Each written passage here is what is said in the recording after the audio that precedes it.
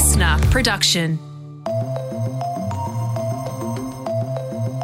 All right, so you've just clicked on this episode of The Briefing and the data says that you're probably listening to us on your phone, as you do when you podcast. Now, a question for you. In the very short time that you've already been listening to this podcast, have you already opened up another app and started scrolling something else? Maybe Instagram, TikTok, WhatsApp, maybe just your text messages. There are so many things competing for our attention on our phones that it makes it really hard to focus. So in this episode, we look at the problem that we all face, me included, that's for sure, stolen focus. Now, can we fight back against it as individuals by being more disciplined? Or is there a bigger war we need to wage on the forces that are vying for our attention? We need to stop just blaming ourselves, thinking there's something wrong with you or me. We are not medieval peasants begging at the court of King Zuckerberg for a few little crumbs of attention from his table. We are the free citizens of democracies, and we own our own minds, and we can take them back from the forces that are invading them. But we've got to understand what's really happening to us, and we've got to decide if attention is something we really value. That's Johann Hari, the author of a new book called Stolen Focus. I'll interview him in this episode's briefing. First, Katrina Blowers is here for the headlines. It is Tuesday, June 14. The Socceroos have qualified for the FIFA World Cup, having beaten Peru in Qatar this morning. Yeah, it was the 20th qualifier the Socceroos have contested on the way to winning through to the event, which will be held in November. And this was a cracker of a game. It was 0-0 at full time. Both sides scoreless at the end of extra time as well, so they had to go into a penalty shootout. Yeah, lots of bleary eyes today, but lots of very happy faces. Australia's goalkeeper Andrew Redmayne managed to save one of Peru's attempts, and after an earlier shot hit the post, it gave the Socceroos a 5-4 win in penalties. It's all on this for Peru. Alex Valera. And Redmayne makes the save. It's a save that means the world to Australia. It's a save that means the World Cup for Australia. They are going to the World Cup in Qatar. No one gave them much of a chance, but never ever right off the Socceroos. A 5th consecutive World Cup. Good on you, boys. That's an amazing result. We'll look forward to seeing the Socceroos hopefully advance all the way to the final at the FIFA World Cup, which will be held in Qatar.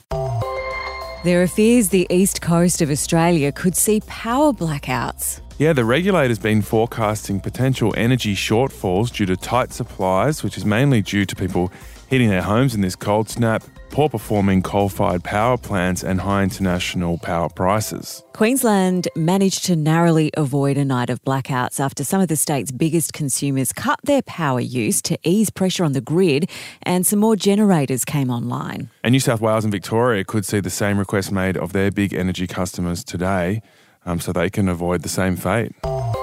In the USA, the second day of hearings into the January 6 riots has been underway. Yeah, the hearing is examining the events that led up to the riots, starting with Donald Trump's decision on election night to ignore the will of the voters. You will also hear testimony that President Trump rejected the advice of his campaign experts on election night and instead followed the course recommended by an apparently inebriated Rudy Giuliani to just claim he won. Yeah, so as well as denying the election results, the hearing will look at Trump's decisions to ignore the court rulings and his fundraising efforts based on the false claim of election fraud. So in the first day of hearings, which was Friday our time, they looked at the lead up to the riot and Trump's role in encouraging it. And as we know, 9 people died in the January 6 riot and its aftermath, including a Trump supporter who was shot and killed by police. And more than 800 people have been arrested in relation to the siege. Defence Minister Richard Marles is in Japan, where he'll be working to strengthen our relationship. So they're going to be pushing for more joint military exercises with Japan and Australia after an agreement was signed in January. Marles has also said that Australia will continue exercising freedom of navigation over international waters in the South China Sea. That's the area that China says is part of its territory. Now, this comes 2 days after he spoke with his Chinese counterpart, Defence Minister Wei Fenghe. It's 3 years since defence ministers of our two countries have met. It was an opportunity to have a very frank and full exchange. It was a critical first step. Yeah, I think he's right there. It is good for our leaders to be speaking with China again. 3 years since we've had a ministerial meeting. I know in the election campaign, Katrina, the coalition were trying to score points out of accusations that Labor would be too close to Chinese officials. But I think as long as you can hold the line on the key issues that matter to Australia, particularly in regards to security, it's good to be having a dialogue and hopefully unlocking some of those import bans that have stopped billions of dollars worth of Australian sales into China. Oh, absolutely. Better to be talking than not. One of those things that Miles did bring up was that incident on May 25 when one of Australia's aircrafts was intercepted by a Chinese jet over the contested South China Sea. They also spoke about the $20 billion worth of trade sanctions you just touched upon there, Tom, which China has levelled against Australia. And the newly elected member for Kooyong, Monique Ryan, who unseated Josh Frydenberg, she's come out saying that her supporters have received misogynistic, racist and threatening letters during the campaign. These are all people who've had campaign signs in their front gardens, on their private property, and they're letters which are threatening. Yeah, so those handwritten notes have been dropped in people's letterboxes, one of them warning the recipient to look both ways when they left their front gate. Not nice to receive something like that. Yeah, so Monique Ryan is one of those two independents that won. She took that seat off Josh Frydenberg, and it was a very intense campaign. I did drive through that area in the lead up to the election, and the amount of signage was out of control. The interesting thing to note was that Josh Frydenberg's was mostly rented space on shop fronts, whereas the signs supporting Monique Ryan were all in people's private homes. Yeah, not very nice to hear that those people copped a backlash for that. And 9 newspapers have retracted their column about Rebel Wilson coming out as having a girlfriend.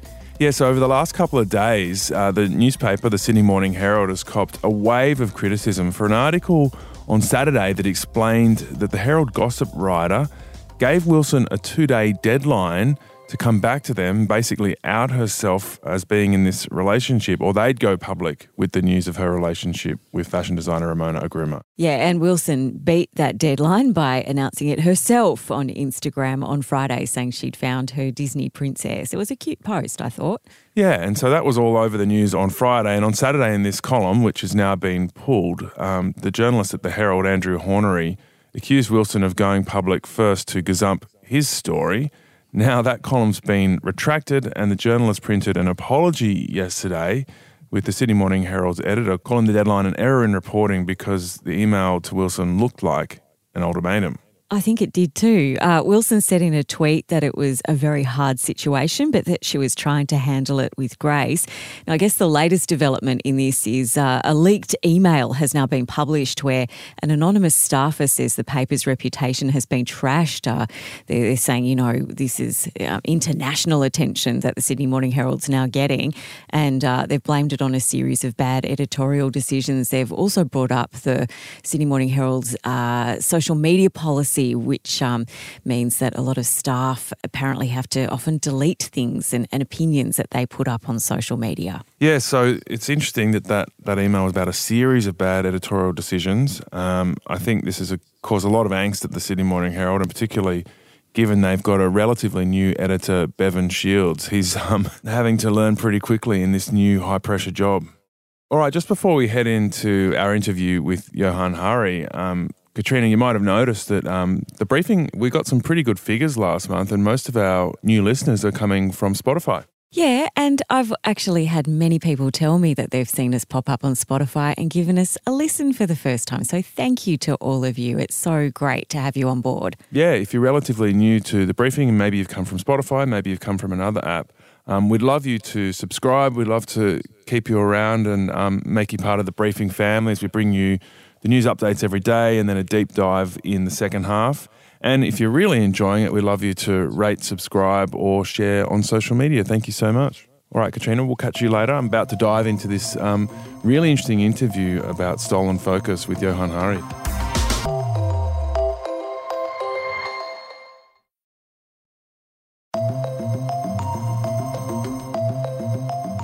All right, now to the fight for our minds, how to win back our stolen focus from our phones and the internet. Now, there is a lot we can do to change our own behaviour, but the question we get into in this discussion is whether it will ever be enough when we're up against the best software engineers in the world, the people that work for the social media companies that make money by getting our attention. So this is an interview with Johann Hari. He's a British journalist who's just published his third book, and it's called Stolen Focus. Johann, thank you for joining us. You start this journey of research and personal experience by taking a 3-month digital detox. Tell us about that. How did it go and why did you need to do it? I just had to do it. I noticed that my own ability to focus and pay attention was getting worse and worse. It felt like with each year that passed, things that require deep focus that are so important to me, Tom, things like reading a book, having proper long conversations, watching films, were getting more and more like running up a down escalator. You know, I could still do them, but they were getting harder and harder. And I could see I wasn't the only one. You know, the average office worker now focuses on only one task, but only 3 minutes. So at the start of the journey, I thought, well, the problem here is obvious, right?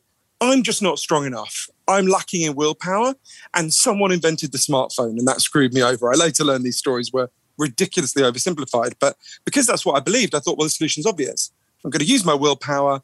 I'm going to go away without my phone or indeed even a laptop that can get online. So I went to a place called Provincetown for 3 months, and there were some ups and downs, but the thing that most blew my mind, I thought, I was nearly 40. I thought maybe my attention's getting worse just because I'm getting older.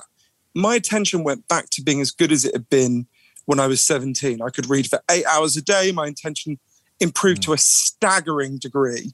Yeah, so it went really well. Yeah, so I guess this is the question. On a superficial level, it is kind of simple. We look at our phones too much. We get distracted from our work. But do you feel it goes much deeper than that? Is it causing us much more serious psychological problems, or is it just a bit of a drain on productivity? No, you put it really well. So after I left Provincetown, I was amazed by how good it had been. I thought, I'm never going to go back to how I was before. And within a couple of months, I was 80% back to where I'd been. I was like, what's going on here? So I ended up going on this big journey all over the world to interview over 200 of the leading experts on attention and focus. And actually what I learned is there's scientific evidence for 12 factors that can make your attention better or can make your attention worse. From the food we eat to the air we breathe, there are loads of factors that are harming our ability to focus. And loads of those factors have been really rising in recent years. So anyone listening, if you're struggling to focus and pay attention, you're not weak. This isn't your fault. This is happening to almost all of us. And the book is called Stolen Focus, precisely because our focus has been stolen from us by some really big forces. But once you understand those forces and the real range of them, we can actually begin to deal with them. Okay, and you actually talk about an author who I've interviewed before on this topic, Nir Eyal, who wrote the book Indistractable. So his basic idea is that if you have a greater sense of the traction you want in your life, i.e. the things you want to do, the way you want to be spending your time, you're less likely to be dragged off it. When you feel uncomfortable or bored, you're less likely to be dragged into the wiles of the wonderful and terrible and hopeless internet. But you say that's cruel optimism, that I guess focusing on our own discipline or the way we plan our time is only a small part of the solution. I think of them as defense and offense. There are loads of things that we can do at an individual level to protect ourselves and our children. Because the truth is, Tom, at the moment, it's like someone is pouring itching powder over us all day, and then they're leaning forward and going, you know what, mate, you might want to learn how to meditate. Then you wouldn't scratch so much. And you want to go, well, screw you. I'll learn to meditate. That's really valuable. But you need to stop pouring itching powder on me, right? So we need to go on offense against the forces that are doing this to us. That can sound a bit fancy and abstract. I went to MIT, the Massachusetts Institute of Technology, to interview one of the leading neuroscientists in the world, a man named Professor Earl Miller. And he said to me, look, there's one thing you've got to understand about the human brain more than anything else. You can only consciously think about one or two things at a time. That's it. This is just a fundamental limitation of the human brain. The human brain has not changed significantly in 40,000 years. It ain't going to change on any time scale any of us are going to see. But what's happened is we've fallen for a mass delusion. The average teenager believes they can follow 6 or 7 forms of media at the same time. So what happens is Professor Miller and his colleagues, they get people into labs, not just teenagers, older people too, and they get them to think they're doing more than one thing at a time. And what they discover is always the same. You can't do more than one thing at a time. What you do is you juggle very quickly between your tasks. You go from like, wait, what did Tom just ask me? What's that message on WhatsApp? What does it say on the TV there? Wait, what did Tom just ask me again? We're juggling all the time. And it turns out this comes with a really big cost. The fancy name for it is the switch cost effect. When you try and do more than one thing at a time, you end up doing all the things you're trying to do much less competently. You make more mistakes. You remember less of what you do. You're much less creative. That sounds like a small effect. In fact, one study found the damage to your intelligence from switching tasks very rapidly is twice as big in the short term as actually getting stoned, right? It's a really big effect. Don't you think we have the power to adapt and actually use a lot of this amazing information that we have access to now to our advantage? Well, you're totally right, Tom. There are loads of great things about the technological changes that are happening that I'm passionately in favour of. And we can adapt to some degree. Yeah, so, I mean, we're in a profit-driven capitalist economy where the social media giants are incentivized by that profit to attract our attention. So how are we possibly going to undo that? I mean, is that where you think the focus when you talk about the systematic changes needs to be? We've got to have a huge number of systematic changes because exhausted people can't pay attention. The way we eat is really harming our ability to focus and pay attention. But you're totally right, Tom. A significant part of what we need to do is to deal with the aspects of the internet, and it's some aspects of the internet, not the whole internet, that are harming our ability to focus. And you're right, the way it works is, anyone listening, if you open Facebook now or TikTok or Twitter, any of the mainstream social media apps, those apps start to make money out of you immediately in 2 ways. The first way is really obvious. You see advertising, no one needs me to explain that. The second way is much more important. Everything you do on these apps is scanned and sorted by their artificial intelligence algorithms to figure out what will keep you scrolling, what will hold your attention for as long as possible, right? For the very simple reason that the longer you scroll, the more money they make. Every time you close the app, that revenue stream disappears. So all of their algorithms, all of their artificial intelligence, you can try having self-control, but every time you do, there's 10,000 engineers on the other side of the screen trying to undermine your self-control. How can you possibly change that? We've got to force them to move to a different business model. We are really facing a threat to our attention right now, right? We've got to decide together that we value attention. So step one is we ban what's called surveillance capitalism, which obviously we're not saying we ban all capitalism. Surveillance capitalism is the particular business model that currently dominates all the social media apps. It's very simple. The more you scroll, the more information they gather on you, the more money they make, right? So you ban that. And I remember saying to people who said that to me, leading experts in Silicon Valley, okay, what happens the next day when I open Facebook? Would it just say, sorry guys, we've all gone fishing? They said to me, of course not. What would happen is those companies would have to move to a different business model. And everyone listening, almost everyone, will have experience of the alternative business models. So one of them is subscription. Think about Netflix, right? Think about HBO. We all know how they work. You pay a certain amount. In return, you get access. Or think about the sewers. Before we had sewers, we had feces in the street. We had, people getting cholera. So we all own the sewers together and we all maintain the sewers together. Now, it might be that we want to own the sewage pipes together because we get to prevent cholera. We might want to own the information pipes together because we're getting the equivalent of cholera for our attention, and I would argue our politics. But the key thing is, whichever of these alternative business models we force them to move to, or another business model we haven't thought of yet, the key thing is all the incentives change. At the moment, every incentive for TikTok, Facebook, Instagram is to hack your attention and fragment it and keep you scrolling as long as possible because you are not their customer. You are the product they sell to their real customer who's advertisers. I absolutely think there is a solution there. It's a problem that can be solved, and it's probably got to solve, but it requires a shift in psychology, really. We need to stop just blaming ourselves, thinking there's something wrong with you or me, and we need to stop only asking for kind of small solutions. We are not medieval peasants begging at the court of King Zuckerberg for a few little crumbs of attention from his table. We are the free citizens of democracies, and we own our own minds, and we can take them back from the forces that are invading them and invading our kids' attention if we want to. But we've got to understand what's really happening to us, and we've got to decide if attention is something we really value. If it is, if we fight for it, we can get it back.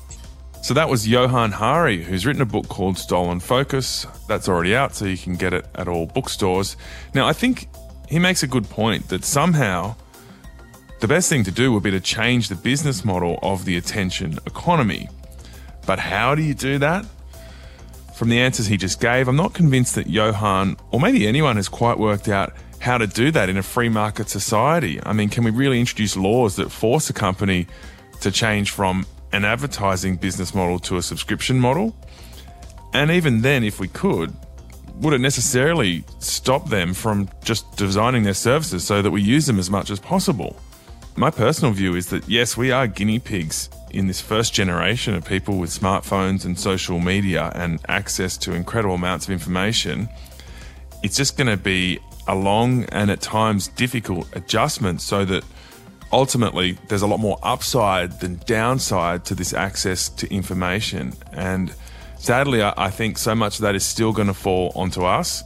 But some technological solutions may be part of, I guess, a suite of tools that help us limit the way we do it and do it in ways that actually are productive and beneficial for us. Tomorrow on The Briefing, there's a massive trial of the 4-day working week in the UK. And good news, it's coming here too. So will it work? Will we finally get 3-day weekends?